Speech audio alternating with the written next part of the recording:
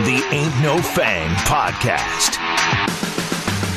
From Arizona Sports, Ain't No Fang. Well, the season is quickly coming to a close, and we got a nice little homecoming from Madison Bumgarner. At least there's that. I'm Steve Zinsmeister. That's Cody Fincher as well. This is the Ain't No Fang podcast. Woo! We thank you so much for checking out the show this week. Like I mentioned, Madison Bumgarner, his first start back in San Francisco in front of fans, and it was a nice little ovation that they gave him in his first at-bat. Yeah, it was cool because he got an at-bat before he even took the mound. The D-backs scored 3 runs in the first inning, and that was his entrance into the game, which is kind of fitting for one of the better hitting pitchers. True.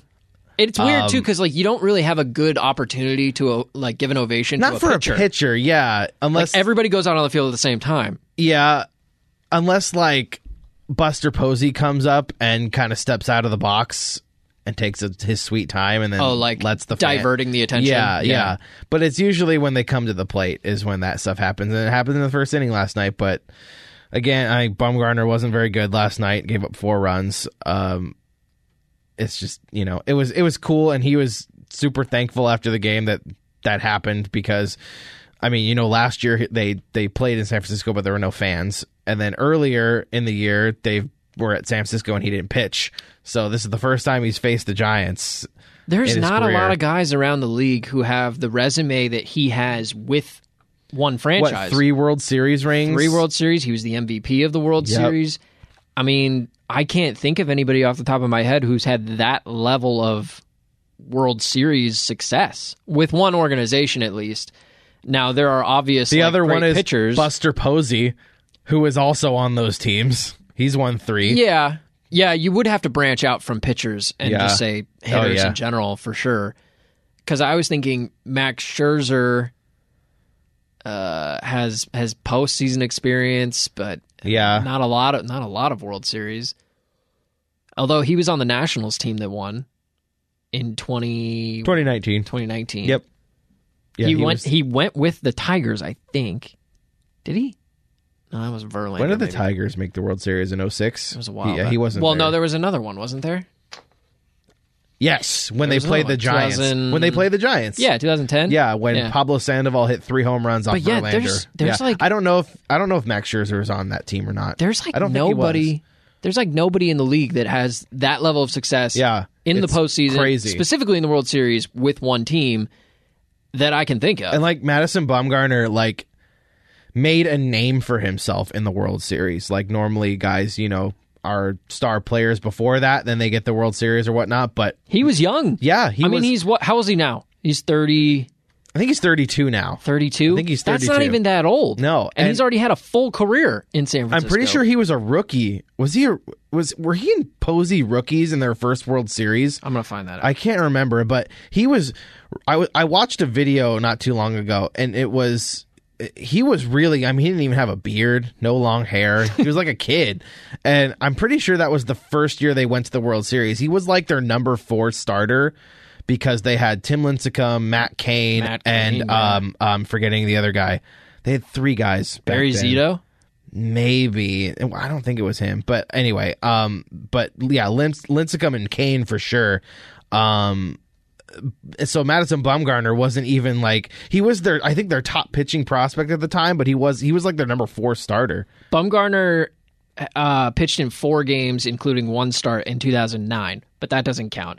Then at 20 years old in 2010, that was his first full season. That's when they won their first World Series, wasn't it? Yeah, 3 ERA, 3.00. Yeah, pretty remarkable. Yeah, and that's in 18 starts. So it's roughly half a season, but that's his rookie season. Yeah, he was good that year. So anyway, but yeah, it was cool. I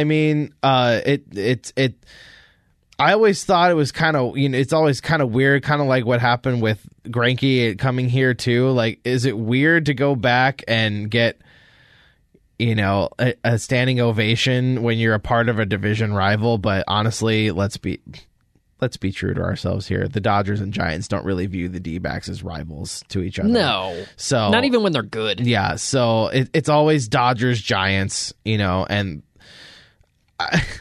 there's kind of, I don't know if there's really a rivalry between the Diamondbacks and the Rockies. I mean, they've faced off in the playoffs a few times. For fourth best? Yeah. I mean, there was the 2017 wild card game, and then in 2007, they were in the NLCS together. So, I mean, there's been those 2 times. But, yeah, it was a cool moment for Madison Bumgarner.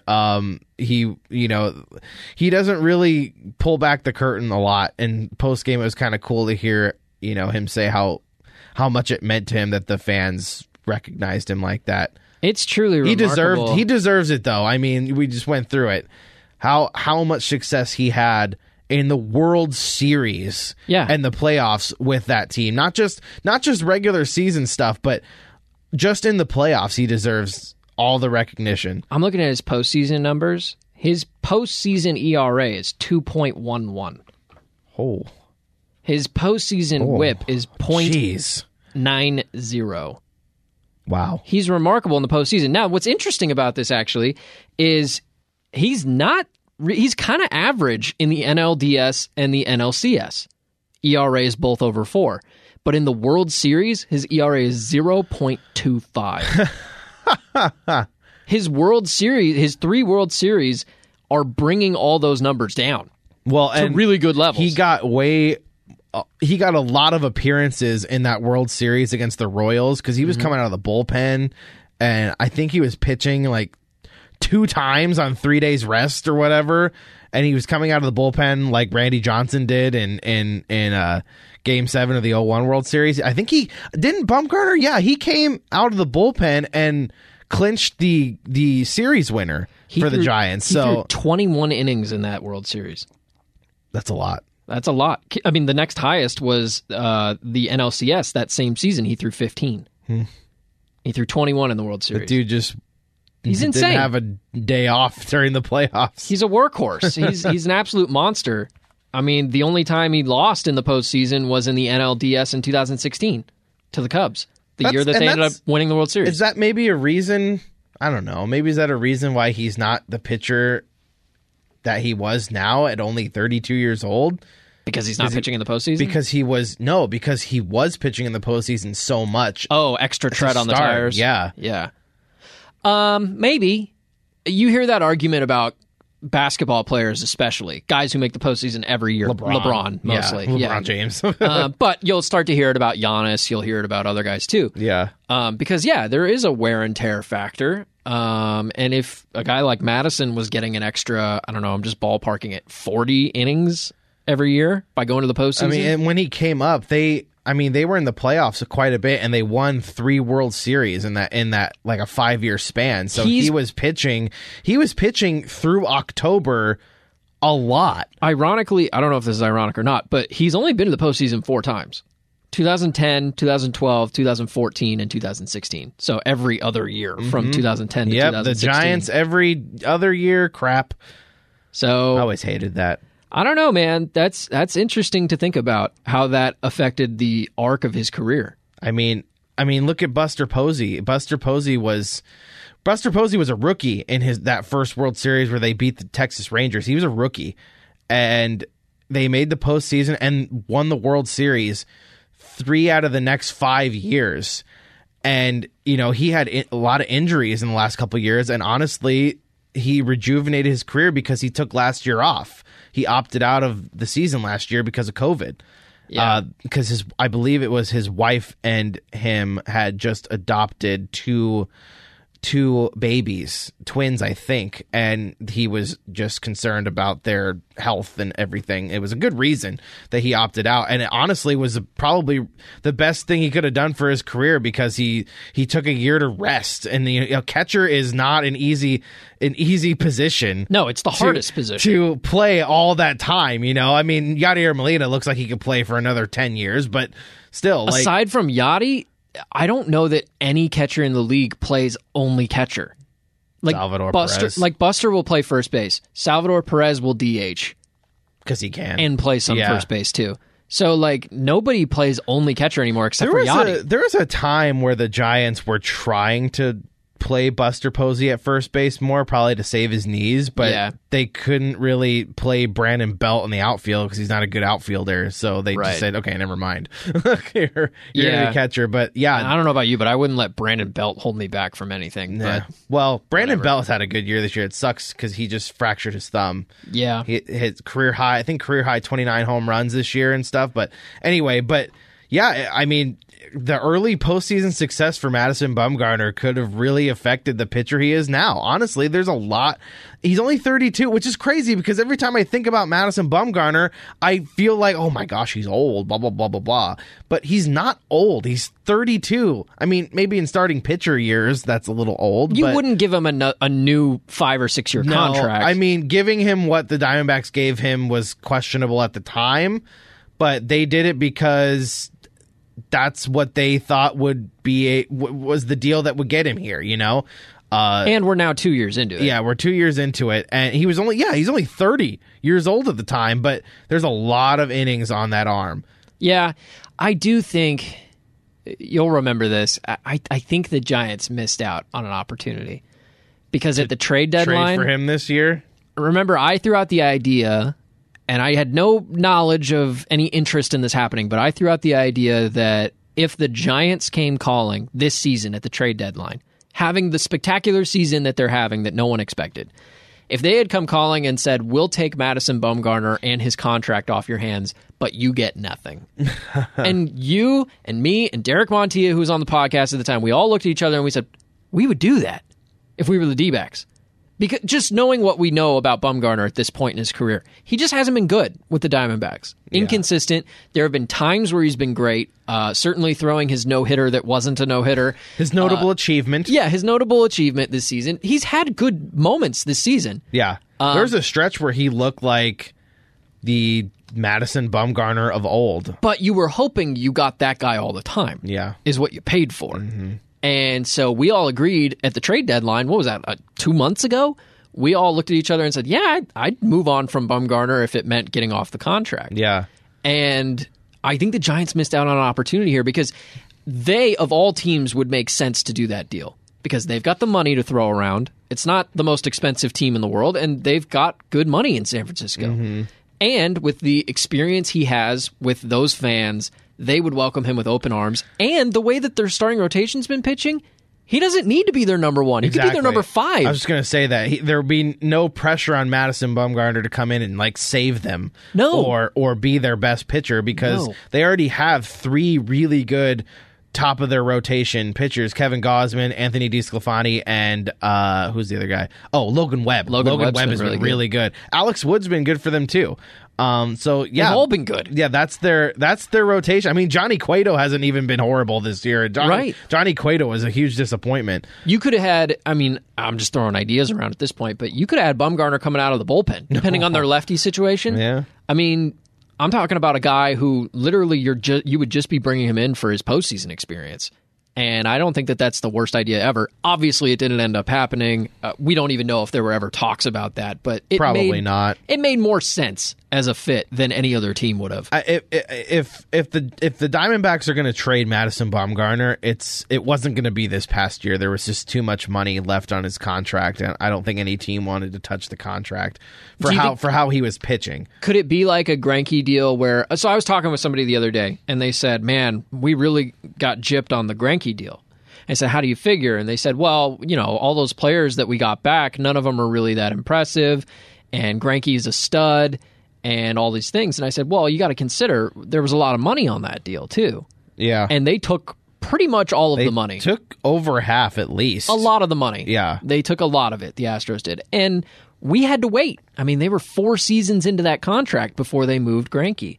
Is it something similar, you think, with Bumgarner, if they were to move on from him? I mean, they've given no reasoning behind why they would move off of him at this point, but if they were to do that, do you think that they would have to wait another year or two to let some of the money go by? Yeah, I think so. That's why I don't think it wasn't never going to be this year. After this year, I just did quick math. He is still owed $60 million. Over 3? Yeah. So roughly 20 a year. Yeah.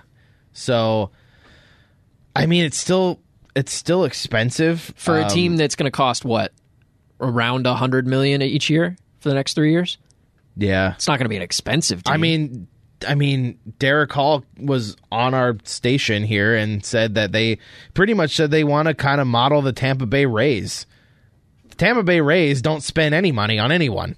Yeah, what's their payroll? $60 million? It's something. It's really low. It's like half the Diamondbacks. Yeah, I mean, and so Bumgarner's by far going to be their most expensive pitcher. He's making $23 million over the next 2 years, 2022 and 2023. The Tampa Bay Rays do not sign those contracts. They don't pay guys in their 30s for 5 or 6 years and pay them 80, 90, $100 million. That just doesn't happen. They trade those guys away. Right.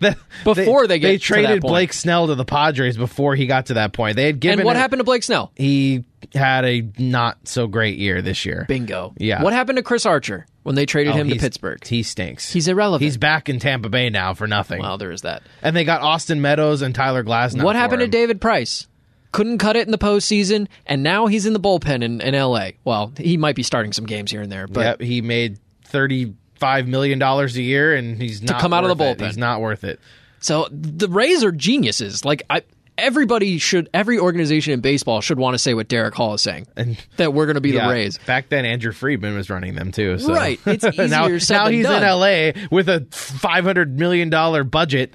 But for how terrible this season has gone for the Diamondbacks, and I know there's been a lot of injuries. There's been, does Torey Lovello come back? Talk all season long because he was on a 1-year deal, essentially. A lot of their best prospects got hurt for the season, and they've lost a ton of games, maybe the most ever. They're like 0 for 3 in shoulders, Right. shoulder injuries to prospects. But with all that said and done, to have this moment at the end of the season for Madison Bumgarner was pretty cool. Yeah, it was cool.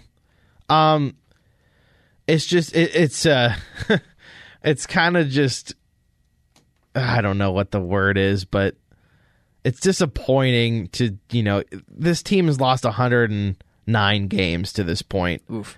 And it's just like, okay, Madison Bumgarner gets a huge standing ovation in San Francisco, and it's like, you're a Diamondbacks fan, be like, ugh. Yeah. You used to be the hero of this whole city, of an entire organization, and you come here and you're not that great. It's just, it kind of sucks. Let's turn our attention from the veterans to the young guys, the guys who aren't even here yet. And I just got this in my email just a little while ago. The Arizona Diamondbacks named outfielder Alek Thomas and right-handed pitcher Ryan Nelson the organization's minor league player and pitcher of the year. We've talked pretty extensively about Alek Thomas. He might even be one of the most exciting prospects they have in their system right now. He's currently, well, I guess the season's over, but he was at AAA for the Reno Aces, where he's just been absolutely tearing it up. He's hitting .313 this season with 29 doubles, 12 triples, and 18 homers. That's over AA and AAA. He's a remarkable outfielder on a team that has a couple of remarkable outfielders in the minor leagues, and he might be the most exciting one of any of them. Yeah, and he's the only one that's playing, so that helps. True. I still think Corbin Carroll's still going to be their top prospect when the lists come out next year. But, I mean, Christian Robinson, all the stuff that's going on with him. But, yeah, Alek Thomas, he started... Where did he start this year? In single A or double A? I don't know the answer to that. But he's really gone through the ranks this year. I mean, he's made tremendous strides. He has, and he's I think he started in single A this year. I want to say that, I could be wrong, but he at least was in double A to start the year, and now he's in triple A, and he's rising up the ranks, man. I mean, I think if he was probably if he wasn't 20 years old and there is that service time thing. People don't want to admit that they hold prospects back for service time, but they do. This shows that he started the year in AA. Okay, so in Amarillo. Okay, so in any case, he at least he got promoted once, and that's to good. Reno, I mean, and that's good. He's been tearing up Reno ever since he got there. He's having a really good season. Keep in mind, there was no minor league season in 2020. True, yeah, true. So he went from single A Kane County at the end of 2019 to Amarillo 2 years later, essentially. Yeah, without playing a year in between. He's only 21. Yeah, and I feel like if he wasn't 21 and this team wasn't as bad as they are, you might have seen him in the major leagues this year. I don't know. But, there is the whole service time thing. Teams don't want to admit that they do that. They keep guys in the minor leagues to keep control of them. They do. They'll never admit it, but they do. I don't know. Is he that level of prospect, though? Because, you see that happen for guys like Chris Bryant. Yeah. Not Bryce Harper, I guess. I didn't really The Dodgers did it with Puig, I think, too. Yeah, maybe on some level. And I think the Angels did it with Trout. But those are all A1 prospects. Sure. I don't know if Alec he's that. Thomas like I don't know. I have no idea. For this team, maybe, just for this situation, he might be. But I get what you're saying. Like Chris Bryant was one of the top. He's not. Alec Thomas isn't Wander Franco. Okay, no. Wander Franco is an A1 prospect who is ridiculously good. And he's going to be a superstar. You knew it when he was 16. Yeah. But. So Alec Thomas is probably not that guy or considered, nationally that guy, but he's good, man. He's a good player. I'm looking at his numbers. I'm excited for him. If he could play center field, sweet. I'm looking at because we need a center fielder. I'm looking at his numbers right now, Alec Thomas. Yes. And what's crazy about them is as he goes up through the system, his numbers get better. When he went from high A, so in high A he was hitting 255. When he went up to double A, 283. That's like a 28-point jump. Then when he goes up to AAA, 369. It went up over 80 points. Same thing for his on-base percentage, from 327 to 374. That's like a 50-point jump. Then he goes up to AAA, 434. That's a 60-point jump. He's having not just incremental growth, he's having exponential growth with every step of the way. Yeah, I'm watching in the story right now. They have a video clip of him hitting a home run. He's got a nice swing. It's beautiful. He's got a beautiful lefty swing. He literally this highlight that I'm watching. He pulls a breaking ball that's on the outside part of the plate. He's hits from the left-handed side. I think it was off a left-handed pitcher too. But the ball was on the left hand. Going into the right hand batter's box, and he pulled it out to right field for a home run. Dude's got pop. I'm excited about that. One of the things that I've noticed, it was a right-handed pitcher. Sorry, fair enough, but still he pulled it. One of the things that I've noticed about a lot of the D-backs' current prospects that are at the top of the list, the hitters specifically, is one trait that they all seem to share is a really good approach at the plate. Now, I haven't watched a ton of these guys, obviously, but when you read from what the experts say. Geraldo Perdomo, who's now up in the major leagues and playing a little bit with the Diamondbacks. He was up in April, but didn't get a lot of action. Perdomo, one of his greatest traits is he has a vast understanding of the strike zone. Pavin Smith, who has arguably been the Diamondbacks' best, most consistent player this season, other than Ketel Marte, but who's been injured a lot. Right. Pavin Smith has that same characteristic. We hear it about Alec Thomas. We hear it about Corbin Carroll, although he's injured because he injured himself hitting a home run. We've heard it about most of their prospects, which is kind of interesting. Seth Beer was that same way, too. Seth Beer. And I wonder, that could be a good nod to what's going on in the developmental aspect of our minor league system. And Geraldo Perdomo wasn't always that way. I don't feel like when he was up in April, he struggled. When he went back down to the minors, he was really bad. He was sitting under 200, and then the team put him on. I think I heard somewhere, maybe it was on the radio broadcast, that the developmental list is new this year, and they were able to put him on that. And he got to go and just work on himself, and he's come back up to the major leagues and gone back to AAA and AA and whatnot with a different approach at the plate. He's walking more, he's hitting the ball harder. So whatever tweaks they made on Geraldo Perdomo seem to be working. So I hope that maybe he gets a fair shake at the beginning of next season. I don't know that he makes the opening day lineup. But. And I mean, what have we always talked about this year? The Diamondbacks, and Torey Lovello especially, they value good defense. And Geraldo Perdomo looks to be a decent defending shortstop. And Nick Ahmed kind of doesn't. And he's known for that. Yeah, Nick Ahmed, I think he's still an above average defender at shortstop, but he's not the platinum Glover that he was in the last 3 years. That you were willing to overlook the fact that he couldn't hit the ball because he was so good defensively. I don't think he's at that level anymore where you can neglect the hitting. Yeah. Because Perdomo is a better hitter than Nick Ahmed right now. I believe that wholeheartedly. Yeah, I'm not sure what happens with Nick Ahmed. He's got a couple years left on his contract too. Like, yeah, they did extend him to a 3-year deal. I think that was a weird deal to me.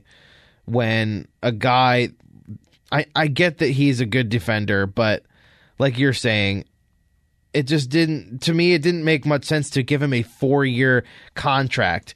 He's got 2 more years left after this year, and it's a team-friendly contract. I'm not gonna ignore that fact. He's making $7.5 million next year, and then $10 million in 2023. Yeah, it's not the end of the world. But he's a 33-year-old shortstop who can't hit and has played poor defense at times this season. Especially when you see, and I didn't realize this until this season, but all of the I'm getting to this argument with myself again, but all the shortstops that are going to be free agents this year, Trevor Story, Carlos Correa, Javi Baez, Marcus Semien is probably Marcus arguably Semien the greatest is second probably baseman. going to get like a $250 to $300 million deal. Wow, you think that high? I don't know. He set the record for most home runs by a second baseman It's true. in a season. He's got a ton of pop. What does he have? 44 homers, something like that. Yeah, it's ridiculous. He and Vlad are combining for the most home runs for first. It's crazy, and he's not even playing shortstop. No, he's playing second but he's more than capable. Blue Jays have Bo Bichette. It's like when DeMarcus Cousins took a $5 million deal to go play center for the Warriors. Yeah. It's like, was that really necessary? Like, no, like to slide your best player over to another position. Yeah. I don't know. Anyway, the other guy in this whole equation, by the way, was Ryan Nelson, was named the pitcher of the year in the organization. Just so we kind of have some context around him, he started the year in High A in Hillsboro. He's now in Amarillo, and he's had a fantastic season, no doubt about it. So the Diamondbacks, along with some of these great hitting prospects, which have gotten called up pretty consistently this season and last. Dalton Varsho came up. Pavin Smith came up. Josh Rojas has certainly found more of a role on the team. Then all of a sudden you get Perdomo and Seth Beer. So that's churning out guys. Speaking of Dalton Varsho, yeah, I don't think he should play catcher anymore. Really? Yeah, I think they should make him an outfielder. Full-time outfielder? Yeah. Did you see that catch he made in San Francisco the other night? He robbed the home run. Yeah. He's got the energy to do it, He's also like, I'm not tall by any stretch of the imagination, but Dalton Varsho, I feel like he's my height. He is. I think he's like tiny. 5'8", and he got hops, man. Yeah. He made a jump at the wall and robbed who the heck was it? Yastrzemski? I can't remember. He's of an a athlete. 3-run dinger in San Francisco. The dude got up there. And he's fast. He's got a really good arm. He's a catcher. He's got a good arm. Yeah. It's not as good from behind the plate. He's a catcher. I just don't want him to play catcher. But no, I'm just saying, like, I think he can be a really good outfielder. Yeah. I agree. And if you need him to play catcher, he can. Right. But I don't know if he should be the backup catcher to Carson Kelly. I think because he's got a really good bat. Is this like this is a bad comparison. I'll make it anyway. Is this like a Brandon Inge moment where like just because he can play catcher doesn't mean we should play him at catcher? Craig Biggio was a catcher. Yeah. I'm not saying Dalton Varsho's Craig Biggio. Craig Biggio, though, he moved positions because he was good enough that you needed him in the lineup every day. And he ended up being like you had to put him in a the field. ridiculously good defender everywhere he played. Right. That's a little different than Varsho. Yeah, I mean, Kyle Schwarber was that way too, but they moved him because he was such a good hitter that they had to have him in the lineup every day. And your catcher's just not in the lineup every day. Right. That's just the way baseball is, unless it's the Salvador Perez. Right. But I mean, that's the way the league goes. I don't think that Dalton Varsho should be primarily a catcher anymore. I think he's done pretty good in the outfield, where I'm not saying he should be your everyday center fielder or something, but so do you need a new backup catcher for next season, or do you just use him as your backup catcher? Because remember, they had Brian Holiday for a good chunk of this season, and they had Stephen Vogt before they traded him to Atlanta. Yeah, I think? Atlanta. I think so. I'm not, and you know, we get triggered when we hear three catcher system. But right. But if you're committed to playing him in the outfield, right, then it's not really a 3-catcher system. Yeah, exactly. I just think he needs to play more, to me, and I think Carson Kelly is obviously your number one catcher, and if you want to get Dalton Varsho's bat in the lineup, he's going to have to primarily play somewhere else. And I mean, there could be an opening in right field. I don't think Cole Calhoun's going to come back. It all depends again on what they do with Seth Beer and Pavin Smith. Yeah, because Pavin Smith could be your everyday right fielder. I could see a scenario too, and it's not ideal, but I can see a scenario where Dalton Varsho is your center fielder. I don't love that. I don't either. I don't love it. It's better than when they put Chris Herman out there in 2017 or 2018, whenever that was. Yeah. Because he's a way better fielder than that. Or even like Chris Owings. Yeah, Dalton Varsho, I think, is capable of being a good outfielder. I just don't want him in center. I don't either. I'm with you. But there's not a lot of center fielders out there in baseball, but I'd like to have one. I think the Ketel Marte center field thing is over. I think it's done. I hope so. He hasn't played there in a while. He's been playing second base again, and he said to Mike Farron post game after a win over the Dodgers that he feels great at second base again. It almost sounded like he felt like he was at home. You know? The last time he was playing second base every day, he was an all-star, and he was a top 10 player in baseball, and he played the whole season. Yep. So I'm down for that. Yeah, I am too. So the guy only hits like 360. So that's another thing they're going to have to address this winter. They need another outfield. They need probably maybe 2 more outfielders. They need a center fielder again. Does David Peralta come back? I think he's under contract. He's under contract. Unless they trade him. No, yeah, that's more or less what I'm saying. Yeah, do you move on from David Peralta? But like, if you're looking for opportunities for Dalton Varsho, and the Diamondbacks are in no position to get rid of talent. Don't get me wrong. Yeah, but could David Peralta sit more often? Because he's been consistently in that outfield for a long time. He's one of the longest tenured players on the team. If not the longest. There's a slim possibility he gets traded. He is. I don't know who takes him. This is like when we talked about Jake Lamb, except Jake Lamb was much worse. But the problem was who's going to take him. Jake Lamb just got released by the Blue Jays the other day too. I didn't even know he was in Toronto. I didn't know either.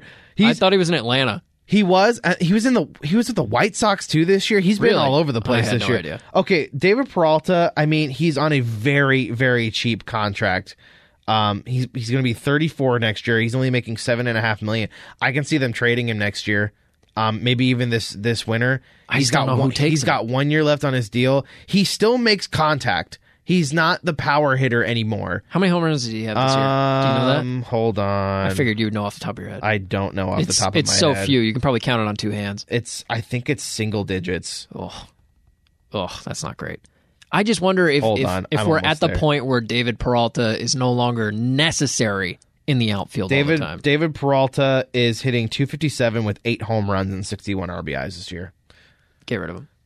I mean, I love David Peralta too. I love him. Not helping the team. He still makes. He's got 123 hits this year. What's his on base percentage? 323. Not horrible. No, that's actually pretty good for how low his average is. His OPS is 724. He just doesn't hit the ball out of the ballpark anymore. No, and he's pretty much a singles hitter.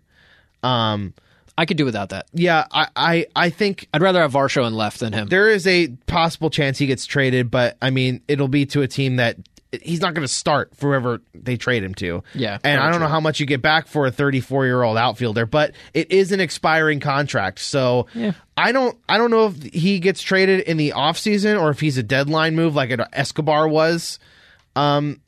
This trade deadline. Yeah, but Escobar was desirable. I know. I'm just saying. Escobar had how many home runs with the team when they traded him? 20 some odd? Yeah. I'm just saying he can provide something to a team. He's still a good defender in the outfield. He still makes contact. He gets on base. I'd rather see Varsho. I would too. If we're talking on an everyday basis, I think there's a role for Peralta. Don't get me wrong. There needs to be Pavin Smith and Varsho pretty much every day. Yeah.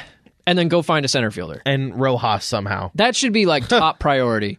Bullpen, Find a center fielder. Okay, I know you're not going to like this because Dalton Varsho in this scenario would be in center field. Okay. Hit me with it. Would you want to see next year an outfield of Josh Rojas in left, Okay. Varsho in right, and Varsho in center, Pavin Smith in right, with Perdomo playing short?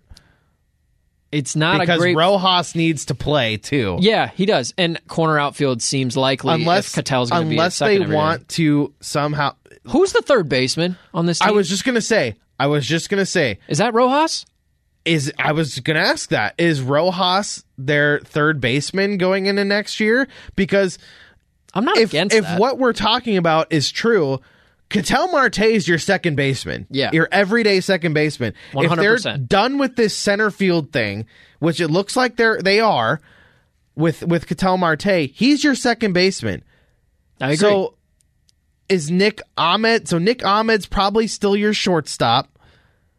With Perdomo, maybe. It's one of those... I'm willing... it's an Andy Dalton, Justin Fields thing. Yeah. Andy Dalton's the guy. Now. But Justin Fields is going to take over. But, like... It's one of those things. I can see a scenario, too, where Perdomo starts next year in the minor leagues. Yeah, of course. Of course. But then, this team hasn't had a third baseman since Escobar got traded and Cabrera got released. Yeah. Even Escobar was playing a lot of second base. Is Rojas your third baseman? I mean, maybe. He could be. Does he have the arm accuracy to be a third baseman? I don't know. Who are they holding a place for? No, nobody. Drew Ellis? Nobody. They don't have anybody. Their best third base prospect, I think, is Vukovic, and he's a ways away, too. So, play Rojas at third base. Okay, so... I'm fine with that. All right, so who would... He's better than Jake Lamb, and he played third base here for like 5 years. Keep Peralta, I guess, or... Do you trade Peralta and Alec Thomas comes up? Do you go sign Eduardo Escobar again? He loved it here. I know. All we hear about is how likely it is that they go after him again. I think he likes it in Milwaukee. I'm sure he does. Following his Twitter account, it seems like he's having a good time. Escobar's gonna have suitors, and where the Diamondbacks rank on that list, I don't know. I'm sure he enjoyed his time here. He was a great cultural fit for the organization for this ball club. If you want him back, bringing Torey Lovello back is a big help to that because he loves Torey Lovello. It might cost you more, though. Yeah. He just went to a contender, and the Brewers are playing pretty well. And he's playing well, too. Yeah. So that's not great. Yeah, I mean, I don't know. I don't know what this team looks like next year. There's so many question marks. They're not going to be competitive. I mean, they'll compete. The team and the players will try. Right. But that doesn't mean they're not going to me, compete in the division. A division with the Giants, who were projected to win 76 games this year, and they've won 105. To answer your roundabout way to answer your question, I don't love that outfield of Rojas and Varsho and Smith because I think it's a defensive liability. I think if you want to have guys like Rojas and Smith in left and right, you have to have an excellent fielding center fielder. And the inverse is true. If you want to have a Varsho in center field, you need at least one speedster on left or right of him, and you just don't have that right now. So I don't love that outfield, but I do love those three players. I just wonder where Alec Thomas fits into this team next year. Does he make the majors next year? If he's in AAA and killing it right now, he should get called up next year. I think at some point he will be on the major league roster next year, but not out of the gate. But knowing this team, he won't make the team out of spring training. I doubt he'll probably get an invite to spring training this year, and he'll play. I think he's already gotten an invite to spring training. Oh, really?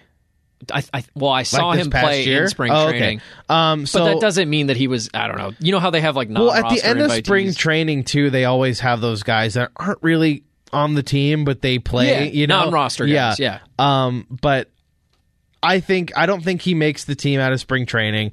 But I do think, and just knowing this team, guys like him don't get called up unless there's an injury. Yeah, and that's just it's not like the Mariners who just brought up Jared Kelenic because, hey, this kid's ready to go. There's nothing left for him to accomplish. Right.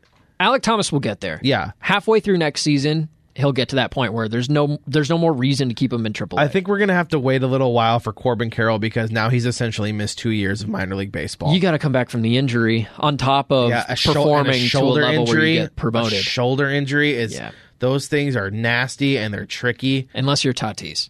In which case, it makes you better. No, it doesn't. Every time he's gotten his shoulder separated, he comes back and he hits like 30 home runs in 5 days. Imagine if the home runs he would hit ridiculous. if he didn't have a hurt shoulder, though. Imagine. He'll probably have surgery. I would imagine he will. Keep in mind, there's 3 games left in this season, all against Colorado, which is a not so awesome series. But you've got... That's putting it lightly. Yeah, right. You've got Castellanos, Gallen, and Mejia, I think, are the 3. Zach, and Humberto. Correct. I think those are the 3 that are going to be going against the Rockies. And they're currently in a situation where if you lose all 3, if you get swept, you have the worst record in franchise history. Yep. If you lose 2 out of 3, you tie for worst. And I think last week, go listen to last week's podcast where we laid out all the reasons why this is already the worst team in franchise history, statistically speaking. Yep. So Honestly, I think they're already there. I was having that conversation in a text thread with some of my friends yesterday because my friends are Dodger fans and they're really mad at the D-backs right now for getting swept in San Francisco. And Sorry we're that bad.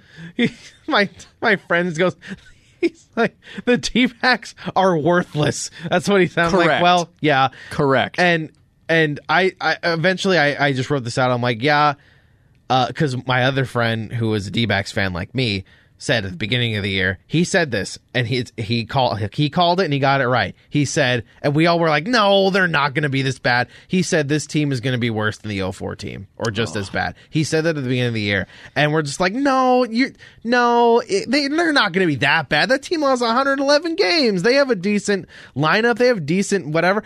No, he was right. But then I said, I'm like, yeah, statistically, like even if they don't match the 111 loss 04 team, this team feels worse. Statistically, they are. And statistically, they are. In a roundabout way. Even that team in 04 had Randy Johnson on it. Right. Like, there were bright spots. Randy Johnson threw a perfect game that year in Atlanta. At the age got of 2 40 no-hitters years old. In 2021. Well, 1.5 no-hitters. Yeah. 1 3/4 no-hitters, I guess. Speaking of the no-hitter by Tyler Gilbert. Yeah. I told you before the podcast, before we started, that I think the Diamondbacks are responsible for breaking the San Diego Padres. Oh, please enlighten me. This is me enlightening you. So I went to school with Fabian Ardea, who covers the Dodgers for The Athletic. I had a couple classes with him. I think I knew him through mutual friends. Anyway, he tweeted out, because the Dodgers were just playing the Padres, and it was the day where the Padres blew a 9-5 lead, and the Dodgers hit 4 home runs in the 8th inning to tie it. And he tweets out, "What happened to the Padres?" And I'm like, that got me thinking. I'm like, yeah, they haven't been good for a while. And I just like, I thought to just search this on Baseball Reference. And I came to this conclusion. What happened to the Padres? They were no hit by Tyler Gilbert.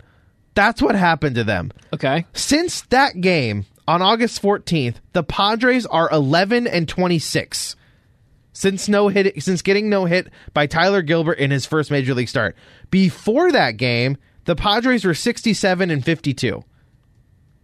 They were 15 games over 500. Wow.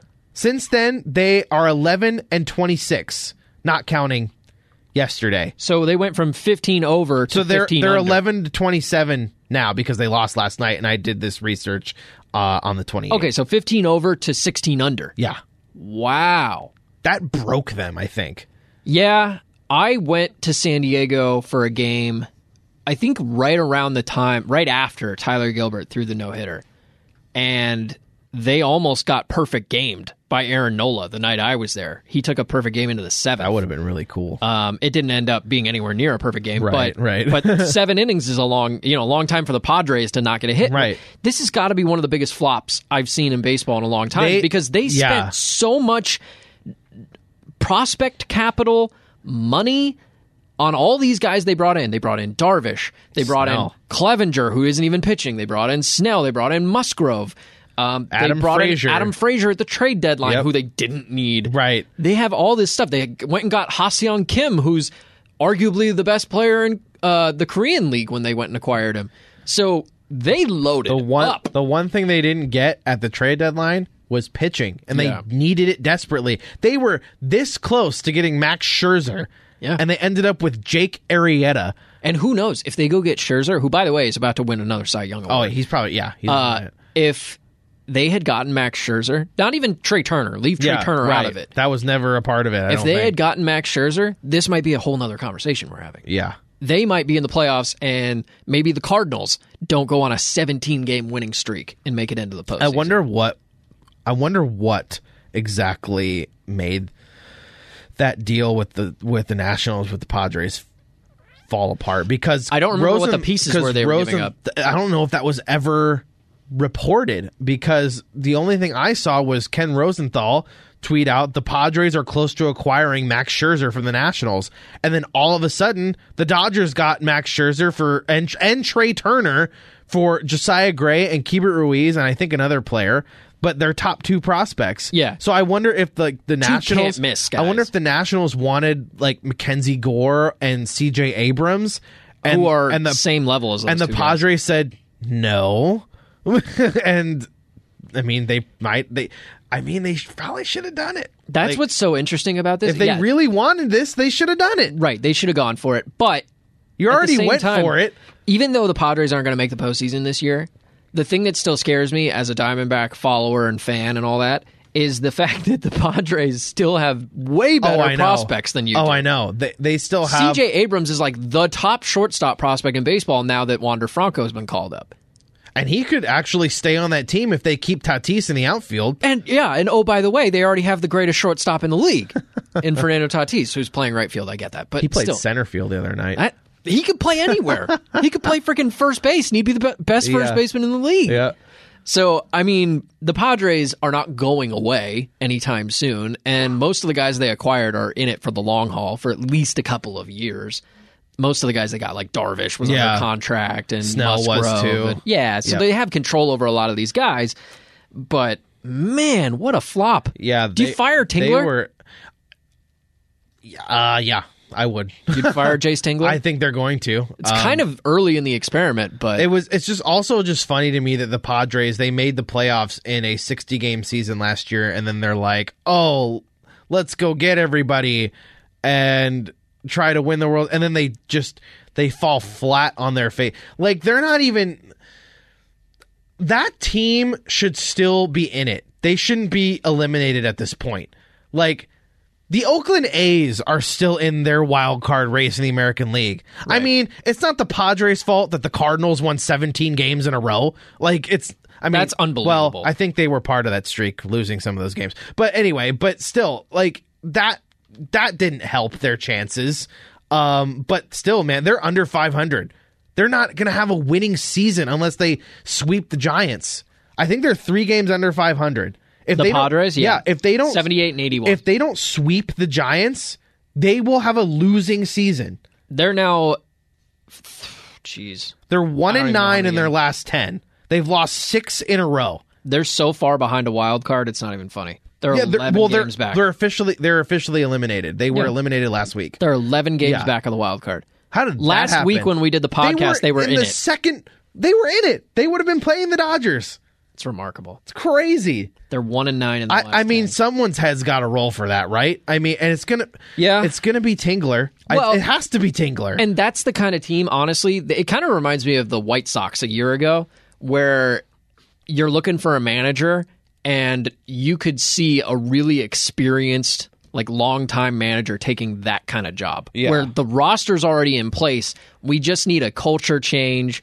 We need somebody with the experience to get us over the hump. That's the kind of job you go looking for. Mm-hmm. In my experience, at least. Like, there are going to be managers currently managing teams that are going to look at that job and go, I want to go over there. Yeah. Like, I know I'm in, I don't know, I'm just going to throw out a random city. I know I'm in Colorado, but man, I want that job. You know what I mean? Yeah. But yeah, the Padres, man, they're the biggest posers of 2021. They really are. They really are. Yeah, dude. We were talking about can we please just let the Dodgers and the Padres play each other in the World Series? Like, can we please just do that? Well, I know you didn't want that because you're not a fan of either of those teams, but no. But realistically speaking, those were the two headlining teams this season. 2021 was supposed to be about the Padres and the Dodgers duking it out in the NL West. Yeah, man. And now the Giants are leading the division.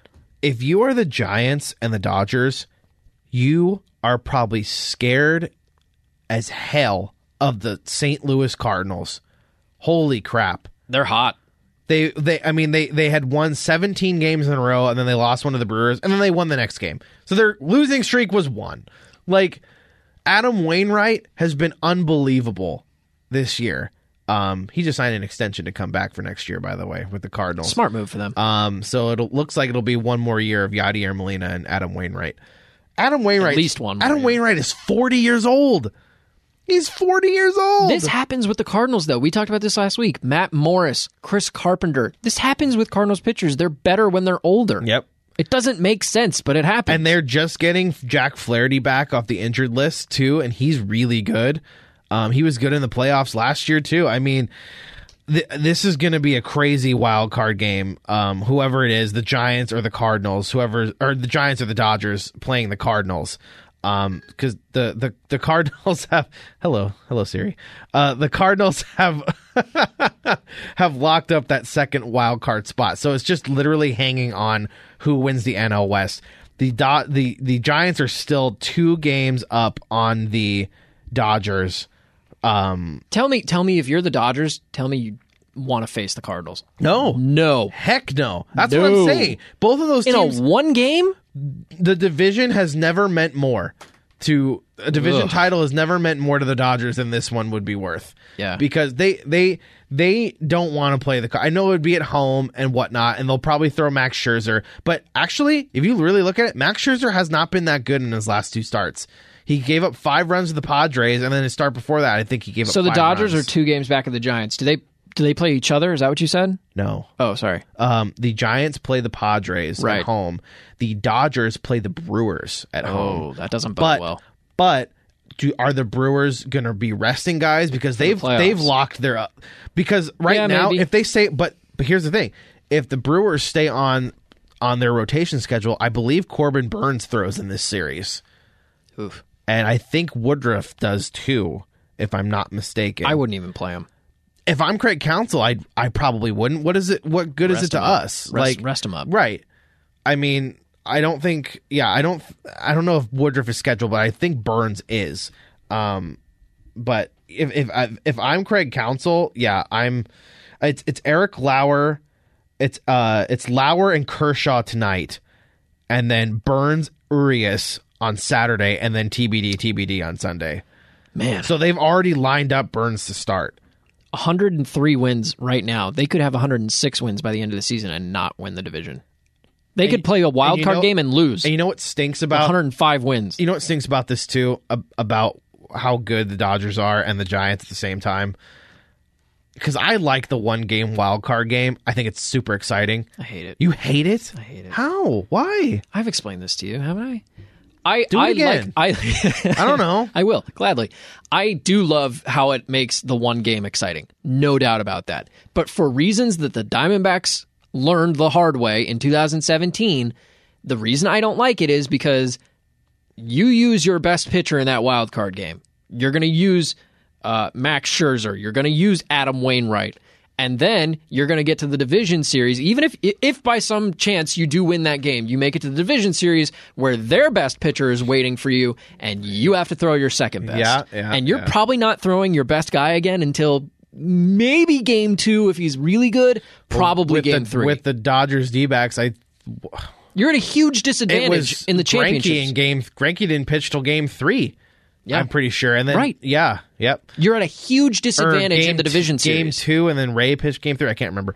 But, yeah, the thing I'm worried about is that people are going to look at this wild card, NL wild card especially, and say, how is it fair that the Dodgers won, or the Giants won over 100 games, and then they get beat by the Cardinals and they're out of the playoffs? Yeah, no, I get that. But on the other side, too... I like series. On the other side, too... But like my friends last year, the Dodger fans, were complaining that the Dodgers had to play in a series against was it the Brewers? I can't remember. They played the Padres, I think it was. The Padres were the wild card team, and they had to play the Padres in a 3-game series or whatever it was. And they're like, why is it fair that we have to play in a series, a 3-game series where anything can happen? I'm like, you can't have it both ways. No, but even a 3-game series proves more to me of who's the better team than a 1-game playoff. True. It's true. It's very true. Now, we're talking about more than likely, we're talking about 5, 7-game series. Those truly tell you who the better team is. I believe that. As a viewer... Nobody ever accidentally won a 7-game series. You know what I mean? As a viewer, I like the 1-game playoff more. It's way more exciting to me. It will be a more exciting game. But I get what you're saying, But too. the better team will win a series. Every time. Right. Yep. And you don't get that in the 1-game playoff. And then you make it to the next series, and you're screwed. Yep. Because you're at such a disadvantage. I get it. I would like to see the playing field level at all times. But so the Nationals in 2019, they were a wild card team. Yeah. They won that game against the Brewers because Trent Grisham screwed up the ball in right field and let it go under his glove. Listen, and they scored runs off that. Like, it's crazy what can happen in one game. Teams overcome the wild card thing all the time. Yep. There have been teams that have won the World Series. I think the Giants in 2010 were a wild card team. And I think the Royals, when they played them in the World Series, were also a wild card. Okay, so I could be wrong there on you that. go. Yeah, I mean... But like, wild card teams can have success in the playoffs. I'm not saying they can't. But the reason I don't like it is because I would rather see the Dodgers playing in a full series and not have to face elimination in one game. In that sense, I guess your friend and I would probably get along. Yeah.